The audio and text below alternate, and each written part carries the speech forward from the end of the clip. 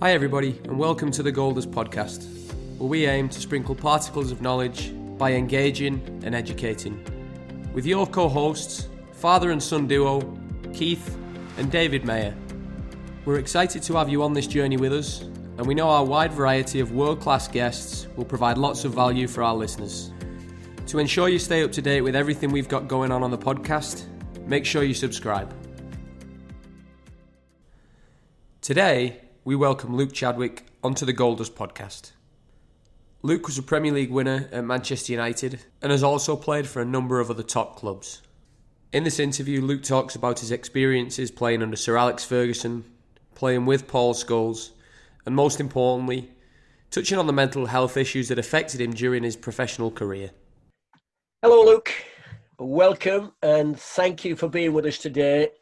Listen, what have you been doing, by the way, over this unprecedented period of lockdown?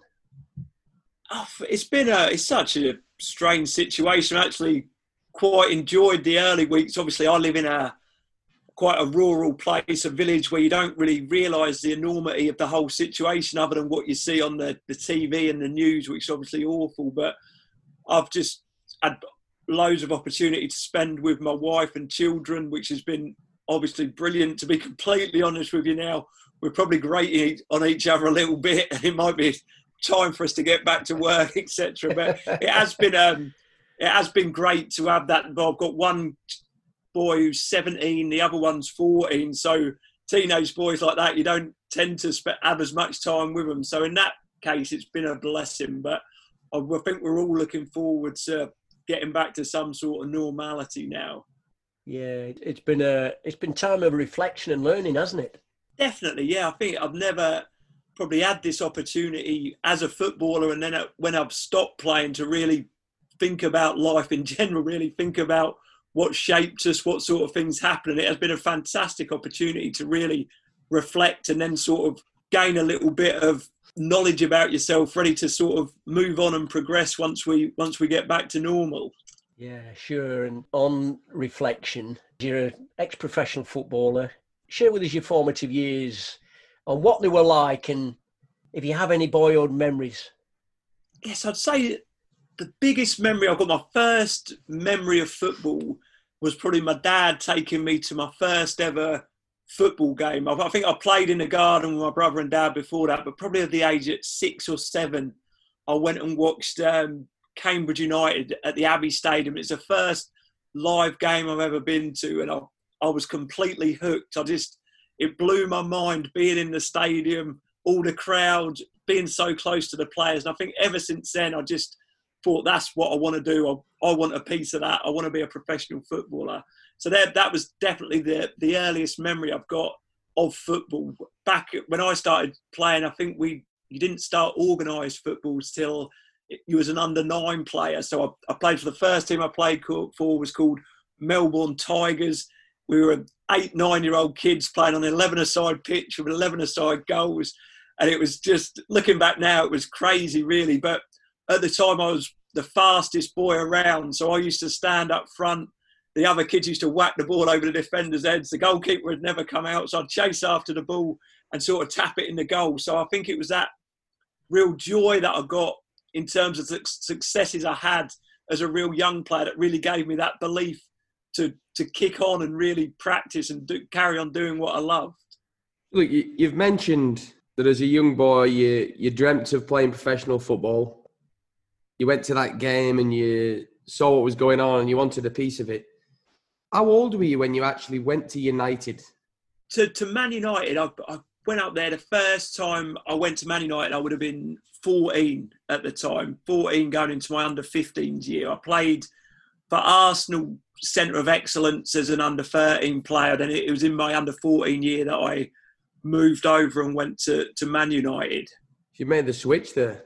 Yeah, so it was like a completely different era back then in terms of I played for, when I went into year 9 at school, started playing for the Cambridge schoolboy team. So back in them days, it was the schools fixtures that were probably the biggest football you played. So I'd go and train for Arsenal once at Highbury in an indoor facility once a week, and then I'd play for the schoolboy team on a Sunday, but probably the more important football at the time, the more competitive football, was playing for Cambridge schools. And it was there where I was scoring a lot of goals and sort of got quite a lot of recognition from. I got scouted to go for a week's trial at Manchester United. So it was obviously quite a big thing for a lad that lived in a tiny little village in the south of Cambridge to get that opportunity. So it was, I thought quite highly of myself back then, that's for sure, in terms of going to school with me Man United jumper on and all that sort of malarkey. Luke, how did you, so you went up to United, you spent a week up there, and then how did that work? Were you travelling, commuting? So it was the school holidays, and I got invited over, and I think the scout, Ray Medwell, God rest his soul, he was a scout at the time and a massive influence in my career. He was a scout in my sort of area and took me up to Manchester, and there's probably about 14, 15 young kids from all over Britain, obviously considered gifted footballers, that were up for a trial, and we got put up in the Castlefield Hotel. And the second that I sort of arrived at Manchester United, I've never had a feeling like it. I was a painfully shy young man with no sort of social skills whatsoever, and I needed to feel comfortable in my environment to sort of get the best out of me. And the second I arrived at Manchester United, I just felt the environment was special. It was incredible. You were made to feel like $1 million as a 14, 15-year-old boy, and I just fell in love with it. Arsenal, a fantastic football club, of course, but I'd never really wanted to go. I'd obviously enjoyed playing football. I was more happy playing with my mates at home in the village I lived. I always used to make an excuse up at times to I wouldn't have to go training or not playing the game. But the second that I just went to United, I loved it. The people were incredible. The other players, I can't describe how you were made to feel and the environment that was there. I'm sensing just from the energy of your voice that going back in time about those wonderful experiences, those footballing memories that have encapsulated you and helped partly shape who you are now, which is great. So just when you went up to United, what sort of things were you doing? We talk about the special stuff, and what was it? Just football? I know we know it's football, but what made it special? It was the football. It was all I cared about was football. I just loved playing football so much. I've probably spent the most time in my life, in my formative years, playing football by myself in the garden, out in the garden, or in the living room with a softball. I just loved fantasising about being a footballer and playing in all these stadiums.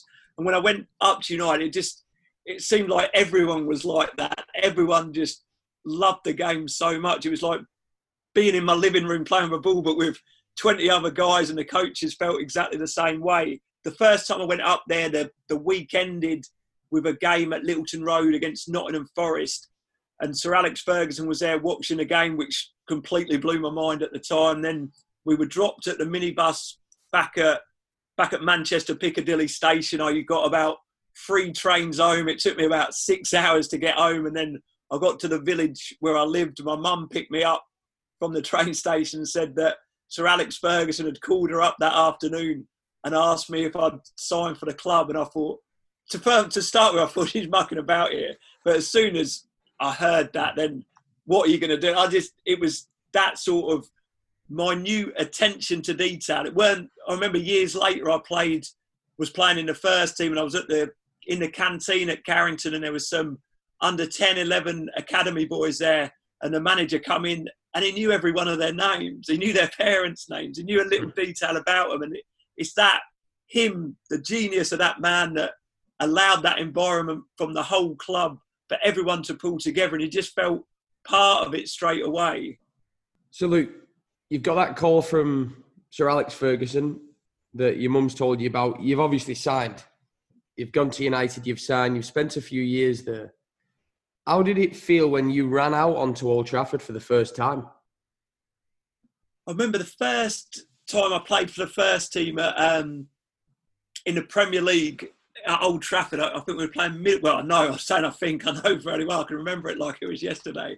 We were playing Middlesbrough, and we were winning 1-0, and there must have been about 2 minutes left, and the manager told me that was going on. I just can't explain. Obviously, there was a lot of nerves, but there's that feeling of just sheer excitement. And I remember I played for 2 minutes, and I must have run a marathon in that 2 minutes, just chasing the ball around like a fly, obviously just trying to get. And I just remember we had an England under-21 game that we were going straight away for after. So they had like a car waiting for us to get in. So gotcha. And I just had a permanent grin on my face for probably the next 3 days that I'd have played for Man United at Old Trafford in the Premier League. It was, and it obviously an incredible feeling to have done that, even for that short amount of time.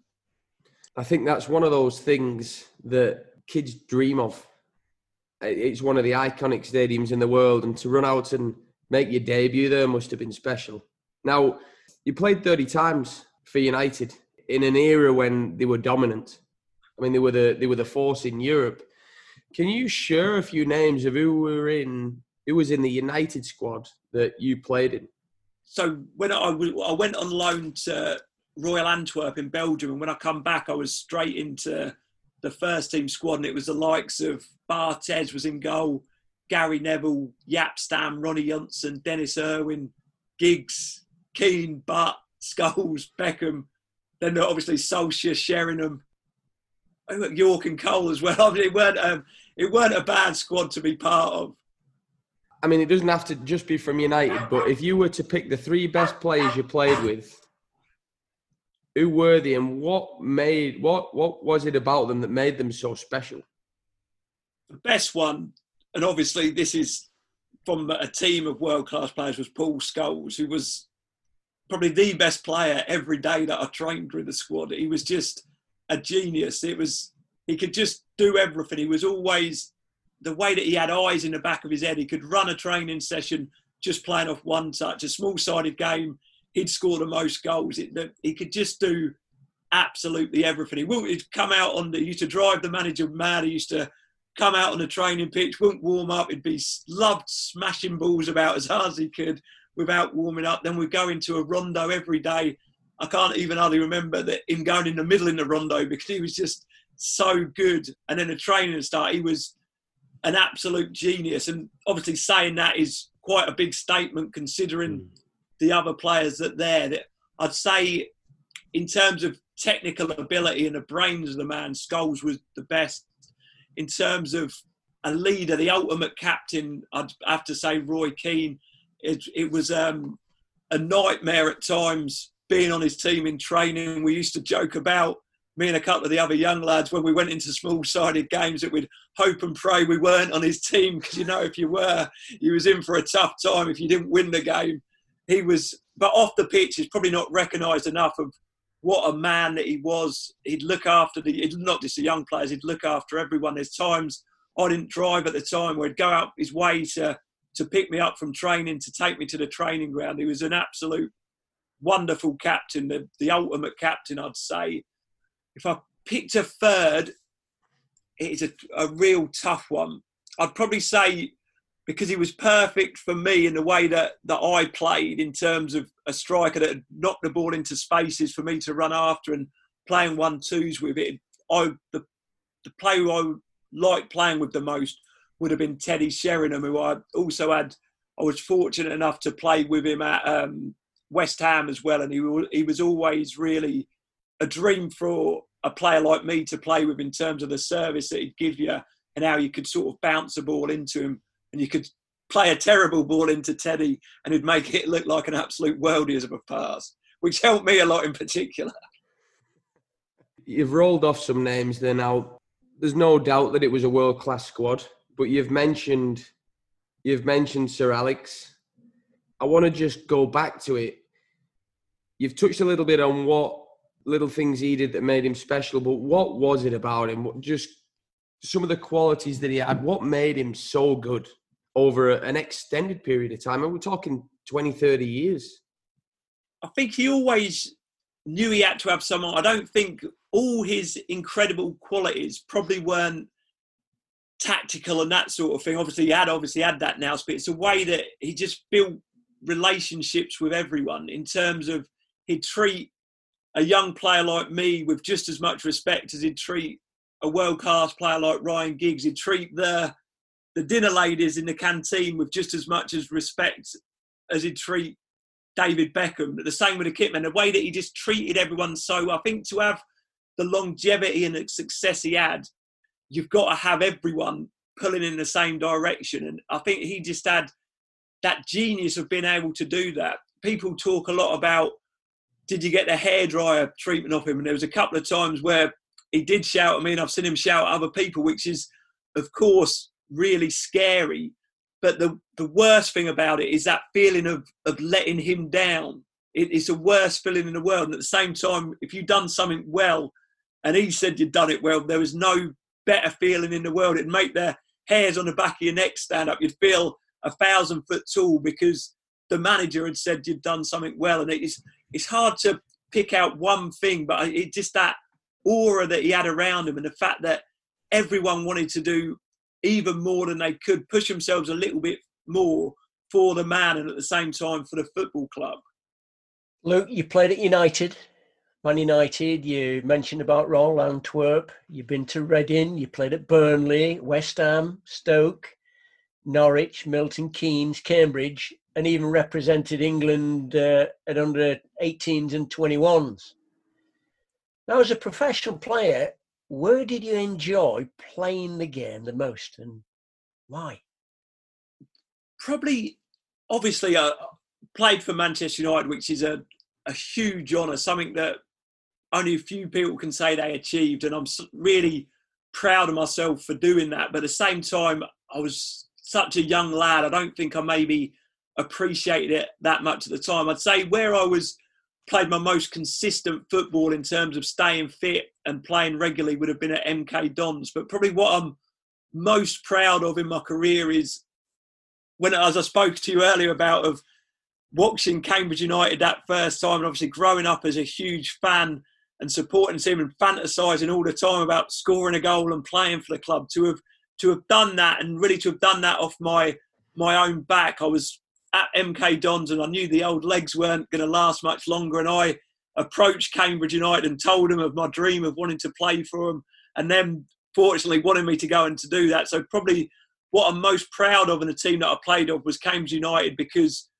I sort of done it for myself, and I went, and there's not that many people that can say they went and done that with what they dreamed of done as a child. So to have done that makes me feel so happy that I can say that I lived out my dream, all for a short period of time, and all for probably not playing the best football of my career either, because I was so bloody old at the time. But it was still a dream come true. I have some fond memories. You were on a course I delivered over at St George's Park some years ago now, and happy memories of that course as well. And you'd have been your mid-30s. I think you might have just finished playing. You got yourself into a little bit of coaching at that point. And the competitiveness was still there. We had a female on the course, and players, people that really just, they weren't players. But you ran for every ball. You had to win. There was no doubt about it. I think you went and smashed somebody as well on a couple of challenges, and that was it. Just, but yeah, very humble and very approachable, which is great. What a great quality to have. Now listen, I'm going to change the tack slightly. Most recently, you spoke publicly on TV about mental health. Can you share with us what you experienced in your earlier years? And how did it affect everybody around you? Yeah, so what I spoke about when I broke into the Manchester United first team, obviously was flying at the time, just got in the team and was sort of loving it. I think the attention then sort of came away from football. I was never sort of comfortable with being famous, really. Like, all I wanted to do was just play the game. I didn't really want that other stuff that come with it. And I think the other stuff that came with it for me was sort of real attention on the way that I looked at the time, in terms of spotty face, teeth that stuck out. And it was a big thing started getting made of it in terms of on TV shows, in the media and that sort of thing. And I think you don't realise it at the time, because you're just going through it, you're living life. But like reflecting and thinking back, it did really affect me in a real negative way, where I just hated the attention, where all I'd do is go to football training, come home. I wouldn't want to go out. I was so scared of people shouting at me in the street or saying stuff about me, because you sort of start to believe it as that is all you're known for. The way you looked, it's got nothing to do if you're a nice guy or a good football player, or even a bad footballer. It had nothing to do with that, and it really stunted my growth, I'd say, as a person for a period of time, because, as I mentioned earlier, I was so quiet anyway. I wouldn't really speak much about my feelings. Obviously, I was open with my parents and girlfriends, etc., about other things, but I'd never speak about what I was going through. If anyone asked me, I'd just sweep it under the carpet, say it's fine. Even at times, some younger lads might laugh about it, so I'd just feel like I'll laugh along about it too, not wanting to anyone to know that it was really getting me down. Not in terms of on the pitch. I always felt happy on the pitch, but off the pitch, I probably should have been the happiest years of my life playing for Manchester United, but it wasn't, because of all the stuff that was going on around it, really. I mean, the cruelty of it all, and then the ability to adjust into that lifestyle. When comments are made about someone, we either hide it, suppress it, and then at some point it'll come out in one way or another. But those comments also go deeper than that. They actually impact family life as well, and everybody around you. How did it affect your family? Well, obviously, I'd moved away from home, so my parents were back in Cambridge, and whenever I didn't have any interest, I didn't even think at that time, how's it making them feel? I was just sort of, whenever they'd say anything, and they didn't often, because I'm sure they didn't want to bring it up too often, I was so embarrassed about it, really, that it was such a childish thing that I was questioning myself, like something that had happened in a school playground. And obviously in a school playground, that sort of thing gets said, but you can give a little bit back. I think it was the repetition of it being on this TV show week in, week out, that was really getting to me. My wife was girlfriend at the time, was sort of working in the airport, and she was just living her own life as it was. And if she said anything, I'd say it was fine. So, but no one knew how it was affecting me. Looking back now, I'm sure it did upset him for my parents, that's for sure. I can imagine if that was happening to one of my children, I'd be heartbroken about it, thinking that they're getting horrible things said about them. But in my mind at the time, I was in such a privileged place that I would never moan about it, because I was playing for the best. What have I got to moan about? And because I was so embarrassed about it, I just never speak about it. So I never sought out any help or opened up to anyone. So that the point that I was trying to make when I was in the newspaper or the telly or whatever was just about, when you are suffering like that, it's definitely better to talk about your problems rather than keep them bottled up. That was the point that I was really trying to get out. And I think that maybe got lost a little bit in terms of just talking about the guys that said the nasty things to me, which was never, I've got no grudge against anyone, really. It was just a TV show that happened. It was just how it made me feel. What steps did you put in place then to help yourself? When did you know? At what point? How have you come to terms with it? I think 100% just dealt with it myself, in terms I didn't ever seek any help around it. I think leaving Manchester United, I think the spotlight is obviously completely different once you've left Man United. I grew into myself a little bit. I started becoming a lot more confident in myself. Went to other clubs where it's a bit more, not as intense as Manchester United, and just sort of was fine with it. I'd sort of, people would make a comment in the crowd, but I'd have the confidence then to say something back, not in a confrontational way, but just sort of light-hearted, to turn it into a bit of a joke. And I think it stopped really worrying me after a period of time. But I think that obviously the biggest part of that was probably coming away from Man United, where with the best will in the world, no one's as bothered about you in terms of the pressure media once you go to another club. So what advice would you give to anyone going through a similar health issue? Yeah, and I've been asked this question loads, and like my advice would be seek someone out and talk to them. But like the question's been asked, what would Luke Chadwick give the advice to the 18-year-old Luke Chadwick? My advice would be go and talk about it. But the 18-year-old Luke Chadwick wouldn't have heeded that advice because of the person he was. My advice would be go and speak to someone. But I completely understand me saying that, or anyone saying that, doesn't make it any easier. I think it's that education around it. If all I knew was football, like we spoke about, and don't get me wrong, that's what I loved. So I'd left the day after I left school in Cambridge. The next day I moved to Manchester, and all I cared about from the age of 8, 9 was football. So I never had any emotional intelligence. All I knew about was playing football. So maybe an education around that from a younger age, and that opportunity to learn about ourselves from the age of 8, 9, 10, or through the schooling system would have helped me know myself better at 16, and then potentially at 19, 18, 19, when these things were happening, have a better idea of how I deal with this. But I had no idea how to deal with anything. I mean, going through this process, did it affect your performance on the field at all? I generally don't think it did. In terms of football was the release. That is all I'd do. Hand on heart, I'd say I didn't have enough in terms of staying fit or doing them extra bits and bobs that make you a world-class footballer that you have to be to stay at Manchester United for a period of time. That's the reason. I don't think the abuse and that had an effect on where I ended up as a footballer. I'd say it was the other bits and bobs in terms of my body and staying fit and doing the right things.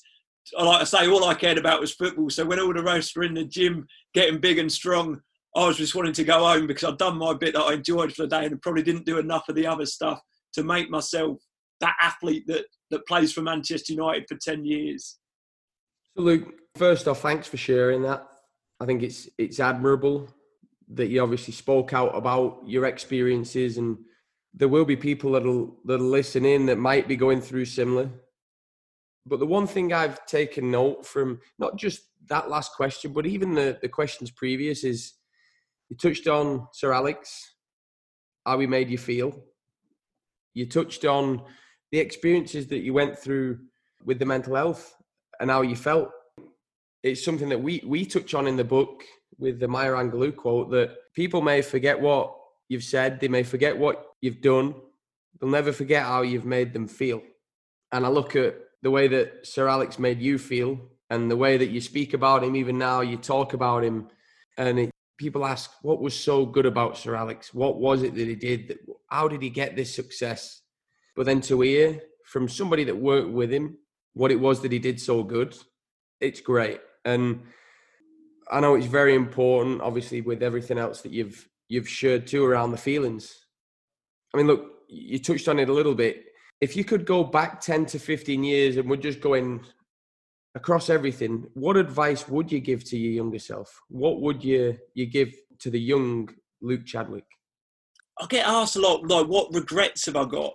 And in terms of football, I've got no regrets, really. Don't get me wrong, I didn't have an amazing career and win thousands, get hundreds of England caps, but it shaped me to the person I am today. The regret I've got, and if I went back and give myself some advice, it would be in terms of educating myself. Like I alluded to earlier, I was a under 14 Manchester United player who signed that schoolboy forms and completely down tools at school and decided that ain't for me. Why do I need to do that? I play for Man United, and never tried, never done my exams, didn't do my college program at Manchester United because I thought I'm just going to be a footballer, and then got to the end of my career and had never any intention of being a football coach.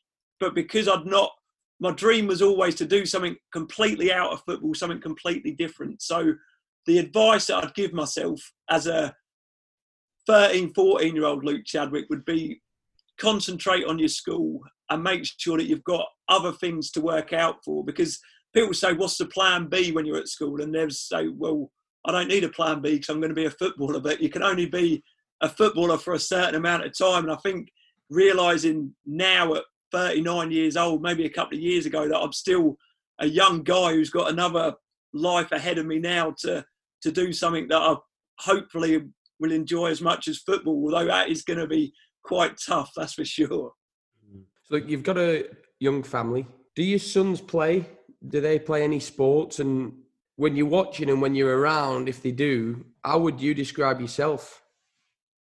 So I've got two boys. My eldest is 17 and he's a scholar at Cambridge United as a goalkeeper. So God knows where he got that from. And my youngest is 14 and he's a centre-back at Cambridge United. So no idea. When my eldest boy started playing football, I was a nightmare. I had no sort of education. I was a professional footballer at the time, and I was of the opinion he needs to be the best player. He needs to work harder than everyone else because he's my son, which is completely wrong. I was terrible. A terrible football father is how I describe myself. I think having gone through some education, think about how I'm making other people feel. This is at the age when he was 6, 7. So at the age when he played for a period of time, and I'd understand things a little bit better. I take a complete step back, and I'm quite a cool, calm, collected father watching their kids play now. I don't make any comment on their performance, and if they ask me advice, I'll give them my advice and tell them what I think they could do. My only advice is when it stops being fun, get out of it. Don't play the game. If you want to have a career, not even a career in football, all my dream is to see my kids at 40 years old like me and they still love football. That's all that matters. Like I've got no, it's so hard to become a professional footballer. I was one of the lucky ones that managed to do it, but it's all about too many kids now, I think. It's just about arriving as a professional footballer and the whole process is out the window. They're just looking to be a footballer when the process is what the fun bit is, isn't it? It's so much fun playing football at 9, 10, 11, 12, but it's got to be fun all the way through. So I am a more educated father now watching my children play football and a lot less, you've got to do this, you've got to do that. Luke, you mentioned fun quite a lot. Enjoyment and enthusiasm is oozing from every pore of your body. Now, you're involved in a company called the Football Fun Factory. What's all that about?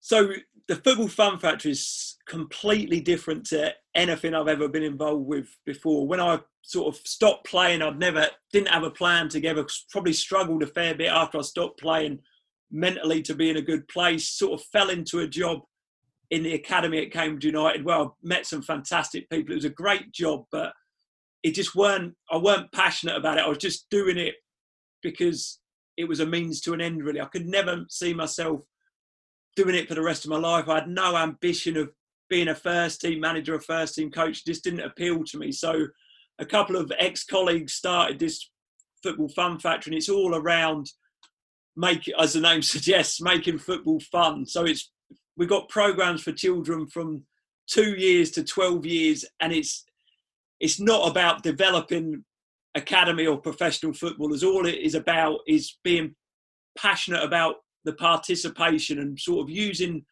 football as a vehicle to really promote positive life skills like communication, teamwork, encouragement, hard work, that sort of thing. So as much as it is about football, it's about developing good people or helping people become better and understanding themselves, and at the same time hoping that in terms of academy football's like making that 1%, this is for the other 99%, but who still deserve football just as much. They still deserve high quality coaching, and our ambition is to have kids all over the world eventually loving football because their first experience of it was through the Football Fun Factory. So like I say, it's completely different to me. I've gone from coaching the under-18s at Cambridge United to, in my local village hall, 11 2 to 4 year old kids running amok, me not having a clue what I'm doing. But at the end of the session, they're going home with a huge smile on their face. Can't wait for football next week, which,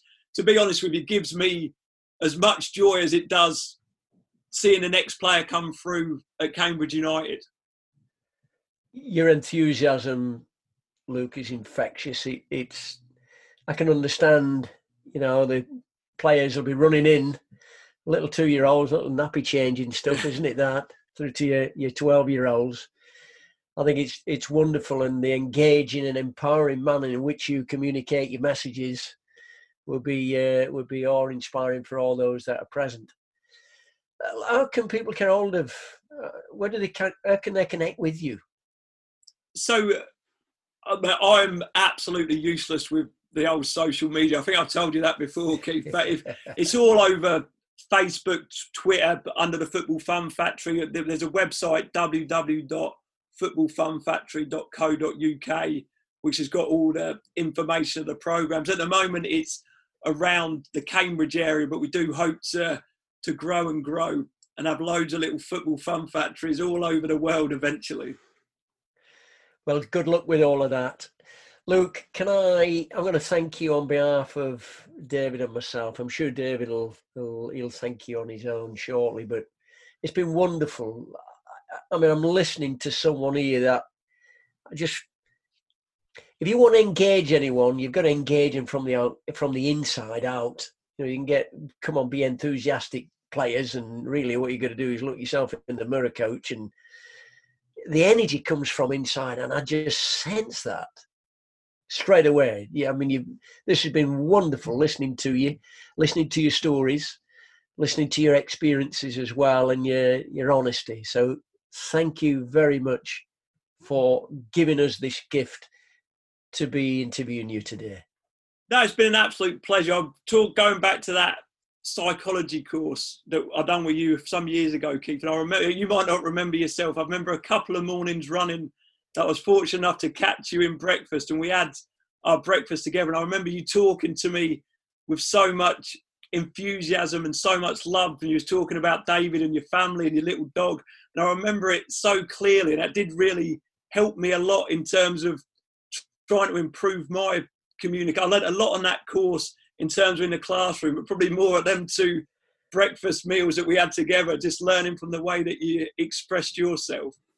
Well, I think you may have, and the listeners as well, might have heard that little dog yapping away midway through this interview. I think it might have been chew stick time, and he's not been getting the attention he needed. So I think he might have been yapping away. But look, Luke, from me, thank you. My dad said it. I think your energy is infectious. The way that you articulate your message is absolutely top class. And I have absolutely no doubt that Football Fun Factory will be a lot of fun. And if you're taking applications for 28-year-olds, I'll sign me up and I'll be in and I'm playing. or over 30s as well. And I'll include myself in that. We'll get something sorted out. Thanks, Luke. Cheers, guys. It's been an absolute pleasure. Thanks for having me on.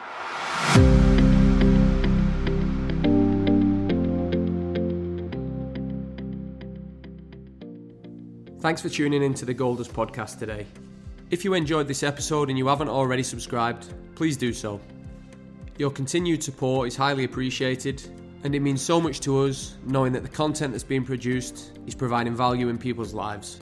If you would like to know more or get more information from us, you can follow us on Twitter @GoldDustPodcast, and also you can visit our website at www.golddustmentoring.com. Thank you, everybody.